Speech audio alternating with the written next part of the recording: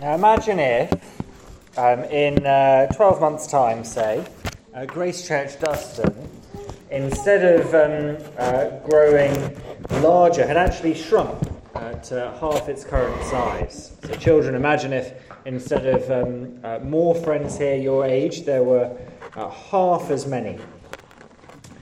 If that happened, well, I guess we'd want to do some serious thinking, wouldn't we? We'd speak to those who'd left to find out what made them want to leave. And imagine we find out that, it's not because of the refreshments, it's not the welcome, it's not the abrasive pastor or his boring preaching.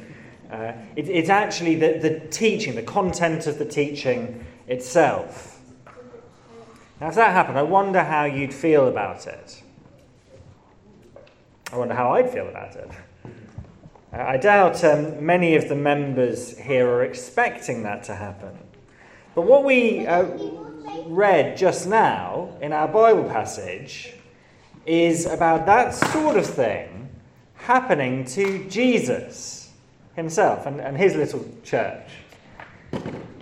Verse 66, if you've closed your Bibles, open back up, page 1071, and kids, there's some activities for you to get going on. If you listen carefully, you can fill in those sheets. But chapter 6, verse 66 on page 1071. From this time, many of his disciples turned back and no longer followed him. And why did that happen? And Jesus is a pretty great leader to be able to follow, right? And why did people turn back and stop following him? Well, because, and this is our first point, and this is why we shouldn't be massively surprised if it happens to us as well. Jesus' teaching is offensive. Jesus' teaching is offensive. Verse 60, back at the beginning of our reading. On hearing it, many of his disciples said, "This is a hard teaching. Who can accept it?" Aware that his disciples were grumbling about this, Jesus said to them, "Does this offend you?" Then verse 64, there are some of you who do not believe, for Jesus had known from the beginning which of them did not believe and who would betray him. He went on to say, "This is why I told you, that no one can come to me unless the Father has enabled them." From this time, many of his disciples turned back and no longer followed him. So it is the offensiveness of Jesus' teaching that means that even those who had been following him and saw his miracles, like we've been thinking about the last few weeks, the feeding of 5,000 men plus women and children with a boys' packed lunch, even those who'd experienced that stopped following him because his teaching is so offensive.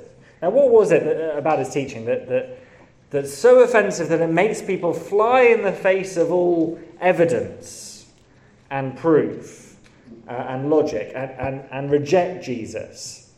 Well, Jesus' teaching has been extraordinary. If you've been here the last few weeks, you'll have noticed all sorts of things that Jesus is saying about himself and his hearers. So back in verse 32, just on the other side of the page, Jesus said to them, "Very truly I tell you, it's not Moses who's given you the bread from heaven, but my Father who gives you the true bread from heaven." In other words, he's saying he is replacing the great Jewish hero, Moses. Everything that they had built their lives on. Or verse 35, Jesus declared, "I am the bread of life." And verse 38, "I've come down from heaven, not to do my will, but to do the will of him who sent me." Jesus is saying, he's come from heaven. And he's on a totally different level to everyone else, because he's existed eternally. He was with God before, and so as we interact with him, we don't do so as equals. That's a big thing to say. We must do so as humbly as relating to God. Verse 46, "No one has seen the Father except the one who's from God. Only he has seen the Father. He alone truly knows God. Nobody can argue with him." He's not just the world expert on God, he's the only one with any knowledge at all. And perhaps most offensive of all, verse 53. And Jesus said to them, "Very truly I tell you, unless you eat the flesh of the Son of Man and drink his blood, you have no life in you. Without Jesus, he's saying, we can have no life. We are as good as dead. Remarkably offensive. So imagine trying to say that to someone you just met. And the reason that it's so offensive is that none of us likes being told we're wrong in what we think or wrong in what we do. And Jesus does both, doesn't he? In our day, in our culture especially, it's seen as unkind, isn't it, to ever say or even imply that someone else might be wrong about something. It's intolerant. It's even sometimes labelled incorrectly as abuse.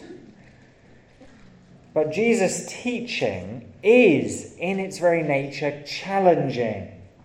He claims absolute authority, unique perfection, and demands utter obedience.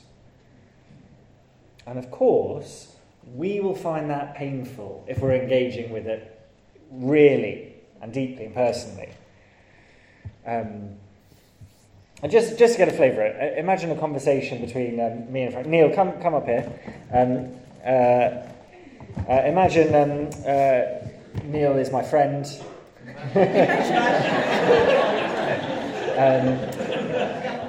can you just pretend to be my friend for a moment? And we're having a conversation. And imagine this conversation. I say, look, Neil, I love you, but you're wrong about everything that you've ever thought. And what you've done in the past and what you're doing now and what you're planning to do is also all wrong. It's horrible. It's really awful. And I want you to change it all. And actually, in everything that you're living for, you've been missing the point. Okay, Neil, you go and sit down. How do you think Neil feels? Do you think that was a really nice way of relating, or do you think that was offensive? Offensive, right? Yeah, I mean that would have been hard to take. And don't mishear me. I'm not saying I ought to say any of those things to my friends. I don't have the right to speak in that way. And Jesus warns us pretty strongly, doesn't he, about removing the speck from a brother's eye without very careful work beforehand, because we've all got planks in our own. So we need to make sure that we aren't, in the way we relate to others, causing unnecessary offence. But Jesus is very wise and very loving, and he does say things a bit like that, doesn't he? And he is right to, because he comes with the authority of and the insight of God himself. He created us, he loves us, he wants us to be what we were made to be. So he speaks plainly to us. And we all find that offensive. No wonder statistics say that so many, 20,000 a year, are leaving the Church of England, for instance. And there might be all sorts of reasons. But in a sense, we are to expect people to leave church, to leave Jesus. Is that what we expect?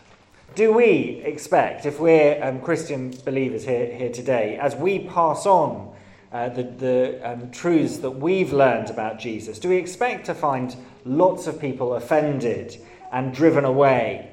Or when we try and tell people about Jesus and then they don't like what we're saying, does that make us think we're doing something dreadfully wrong? Or we're rubbish at sharing the gospel and so give up doing it? It's a question of expectations, isn't it? Remember, that's what happened when Jesus was teaching on earth too.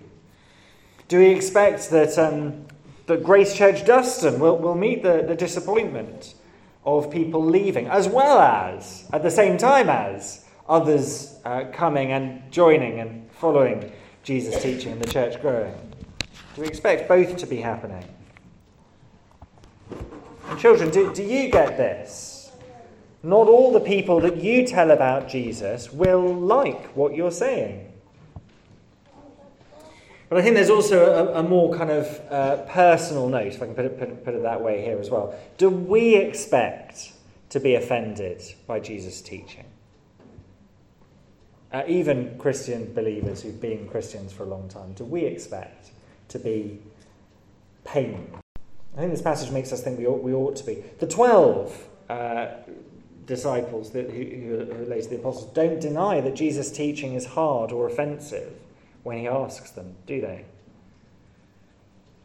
If we're encountering Jesus' words personally, deeply, and sharing them with one another in real life, we will inevitably find it hard and painful because he demands change, and change in its very nature is painful. He's pointing out what's wrong with us, things we need to let go of. And by the way, one of the key ways that he does that is through other members of the church family. He warns us about carelessly taking the speck out of a brother's eye, but he expects us to do it as long as we're doing it ourselves, having it done to us. So do we expect to be challenged and rebuked, told off? Do we hope for brothers and sisters to draw alongside us with a loving arm around the shoulder and point out something which isn't quite right in our lives? Are we hoping for that? Or are we angry when someone does that, tries to correct us, and defensive? Yes, it's painful, but if we want to follow Jesus, if we want our lives to change, to be in line with his teaching, then we need to be willing to embrace the offence and the pain of Jesus' words. The alternative is we leave. There are times when Jesus asks us, like in chapter 6, you do not want to leave too, do you? Perhaps you've known that that's been a struggle of yours, weighing up that question. Is it worth actually obeying what Jesus says here? Or am I just going to ignore him, leave him behind? Perhaps continue to go through the motions, but really leave Jesus behind. Jesus' teaching is offensive. It's really important for us to get that. And then, in order to help us with that, there are two other things that this passage shows us, which are so important for us to grasp. Firstly, Jesus' teaching is true. Yes, Jesus' teaching is offensive, but it is true. So have a look back at verse 61 again. Whether his disciples were grumbling about this, Jesus said to them, "Does this offend you? Then what if you see the Son of Man ascend to where he was before?" Now you might have puzzled about that as Rachel was reading it. He's not saying, I don't think, he's probably not saying, if this offends you, you just wait until I go up to heaven. That will really offend you. Although it's possible, if you find Jesus' claims to lordship difficult to stomach now, how much more when he's reigning the universe at his Father's right hand. But I think much more likely, what I think he's really saying is, if you're finding this difficult to take, one thing that will really help you is when you see that I've been raised from the dead and you watch me ascend before your eyes into the sky to go up to be with God in heaven. In other words, you'll know that my teaching is true when you see what happens to me in the end. You'll see that all of my claims about myself and what I can change about your life are true when you see what happens to me. And that's true for us too. When we feel like the cost of Jesus' teaching is too high, if we're tempted to walk away, we just need to look at what Jesus did. Look at the empty tomb. Look at where Jesus is now. Jesus' teaching was right. He said it was going to happen in advance. And he was proved to be right. I guess there's a similar thing going on again in verse 70 as well. Jesus replied, "Have I not chosen you, the 12? Yet one of you is a devil." He meant Judas, the son of Simon Iscariot, who, though one of the 12, was later to betray him. Now, the fact that he knew what was going to happen with Judas before it happened helps us know that his words can be trusted, even if they're difficult and painful. And when people reject him, when we watch the world and see so many rejecting Jesus, it doesn't mean that he's probably wrong, because we think the majority must be right. No, it means that he's right, because that's exactly what he said would happen. His teaching will offend. People will reject him. Jesus' teaching is true. And he's proved it again and again and again. And sometimes the truth matters a lot more than we think it does. Especially in our day and age. Let me just get a couple of things here. I've brought from home 2 things. Can anyone see what they are? Anyone know what these are? Kyle? One of them's honey. This isn't sugar. No. Anyone know what it is? We don't normally... Canadian maple syrup, that's right. You see, it comes in a can, not like in the UK, partly because there's just so much of it in Canada. We have a Canadian living in our house, and so we've talked about which is better, maple syrup or honey. Hands up if you think honey. Hands up if you think maple syrup. We're Canadian at heart. If you believe that maple syrup is better than honey, or honey is better than maple syrup, that's just a matter of opinion. It's not that one is better, Danny. I know it can make you upset when other people disagree with you, but it's just a matter of preference. Some people will prefer one, some people will prefer the other. But there is a different sort of disagreement, isn't there? There are other disagreements which aren't just a matter of opinion. So can I have a volunteer? Come on up, Jerome. Okay, so Jerome, yeah. Imagine if you didn't believe this wall over here really existed. Okay? So try really hard to believe that. There's no wall. Mind over matter, people say that works. Believe there's no wall, and then try and walk through it. Well done, thank you. The wall's still okay, so I'm assuming you're okay. Well done. You see, there are some things which, whether you believe them or not, isn't the point, because they're just true. And you'll hurt yourself if you pretend that the truth isn't real. Now, the people around us want to say that Jesus is like maple syrup or honey. But it's obviously not the case, right? It's like whether the wall is there or not. Jesus did or did not come from God. He did or did not come back to life. He did or did not go up into heaven and reign over the universe with his Father. And he's proven that what he's taught is true, that he really is, he really did. And this week, Alison and I had a conversation with a really nice lady called Tracy.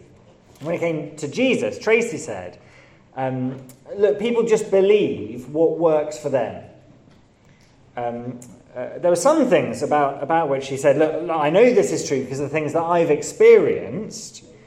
But when it came to claims about Jesus, she was adamant it's just a matter of opinion. I'm sure you've come across the same sort of thing if you've had conversations with people about Jesus.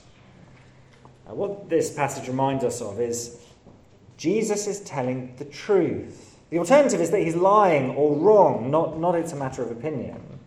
His words are false or they are true. But all the things he predicted came true about himself, about other people, about Judas. And all the things that he says about me ring true and are true in my life. Because what he says is true, we can know that everyone needs Jesus. It's not just if you fancy. Not just those already following him. Not just those who are that way inclined. Everyone needs Jesus. Now, of course, another thing that it means for us, if Jesus' teaching is true once and for all, we mustn't shift on the truth. Jesus says that all of the words in this book come with his authority. So that means we mustn't let our instincts or our culture around us or even persuasive church leaders move us from what the Bible says. Jesus' teaching is true. And that will help us cope with the offence and the pain that it brings to us. But the other thing we need to know, if we'll keep persevering with Jesus' teaching, is the final thing we're going to see today, the most glorious thing, I think, that this passage shows us. And that's that Jesus' teaching is not only true, Jesus' teaching brings life. Okay? We've seen in previous weeks that Jesus is the bread of life, and that the Spirit gives life. But look down at verse 63. The Spirit gives life, the flesh counts for nothing. The words I have spoken to you, they are full of the Spirit and life. So here he's specifying it is his words that bring life. Actually, in the original, it's not that the words are full of the Spirit and life, it's that the words are Spirit and life. The words are life. In verse 67, you don't want to leave two, do you? Jesus asked the 12. Simon Peter answered him, Lord, to whom shall we go? You have the words of eternal life. Remember that one of the offensive things that Jesus has been saying is that without him, we have no life. We need him to have life. We get that life from him via his words. Remember last weck we had a hose pipe. I left it here. I don't know what happened to it. Maybe it got thrown away. Oh, it's in Owen's car. There we go. But that hose pipe wasn't connected to the water. So no water was coming out of it. It's only when you connect it to the water that it can do its job. As water flows through it. And the water flowing through the hose pipe is Jesus' words. It is the life that we get. It is only in as much as we have Jesus' words in us that we have life. And the more we have those words in us, the more we'll experience that life. So a few questions, I think, flow from that for us. Do we think that way about Jesus' words? Do we think that way about the Bible? If I'm feeling down, do I think what I need is Jesus' words to restore life into my soul? Or I'm feeling tired. What I need is to spend time in the Bible to give me life, to invigorate me. I'm drifting. What I need is to meditate on some verses from the Scriptures to give me a purpose in life. Jesus' words are the great solution to the problems of this world, because his words are life. So, don't leave his teaching. Don't leave him. And leaving him means leaving his teaching, ignoring his voice. Instead, draw closer to Jesus by listening more carefully to his words. Pay careful attention in sermons. On the table over there, we've got a little booklet called Listen Up, which is a great help. I don't know if you've done much thinking about how to listen to sermons. That booklet is a great help to think it through, even with a section on boring preachers. So if you remember here, you'll find it particularly useful. And that's true whether we are a follower of Jesus or not. If you want to experience this life, what you need is his word. So listen. And get into the habit of reading the Bible or listening to it day by day by day. I know it's hard. I know we all have excuses why we don't do that.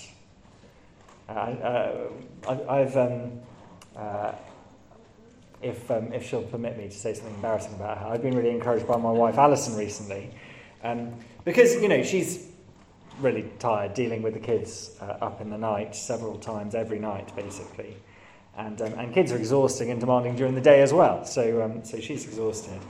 But because she's tired and there's so much to focus on during the day, she's made the decision actually to get up earlier rather than as late as possible, half an hour before she was before, so that she can spend some quality time reading the Bible, because she needs that even more than she needs sleep.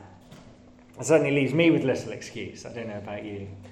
But think what happens if we do make that sort of a decision to get Jesus' words into us. When the light that Jesus' words provide fill our minds, and our hearts and our conversations with friends and our prayers and our teaching of our children and our Facebook or Instagram posts and our thinking and planning about what to do and so on, that's when we find that our lives are once again full of meaning and excitement and passion and purpose. That's when we'll find ourselves truly alive. And by the way, if you've come along today with a friend and you're not yet following Jesus yourself, this is so important to realise. Not only are we saying investigate it and you'll find out that it's true, which is right, we're also saying try it out and you'll find that it's good, that it brings life. Look at the lives of Christian believers that you know and see if it's true that they have something that you don't. A flourishing, regardless of the circumstances that go up and down. A life bubbling up from within that's inextinguishable. Jesus' words, he says, give life. They're offensive, but they're true and life-giving. And so, of course, Grace Church might shrink. Our Bible teaching will put people off. If it happened to Jesus, it's going to happen to us. But at the same time, we expect to find Jesus bringing us more and more to life and bringing others to life with us as well. And as his word, Jesus' teaching, challenges our lives, reshapes our thinking, and gives life to those who are dying of spiritual hunger, we will know more and more what truth there is in it, what life there is, so that we'll never leave him behind. Let's pray. Our Heavenly Father, we thank you so much that in Jesus' words we have the truth by which we might have life. Please make each one of us here today those who listen to Jesus' words and are changed by them deep down. We pray in his name. Amen.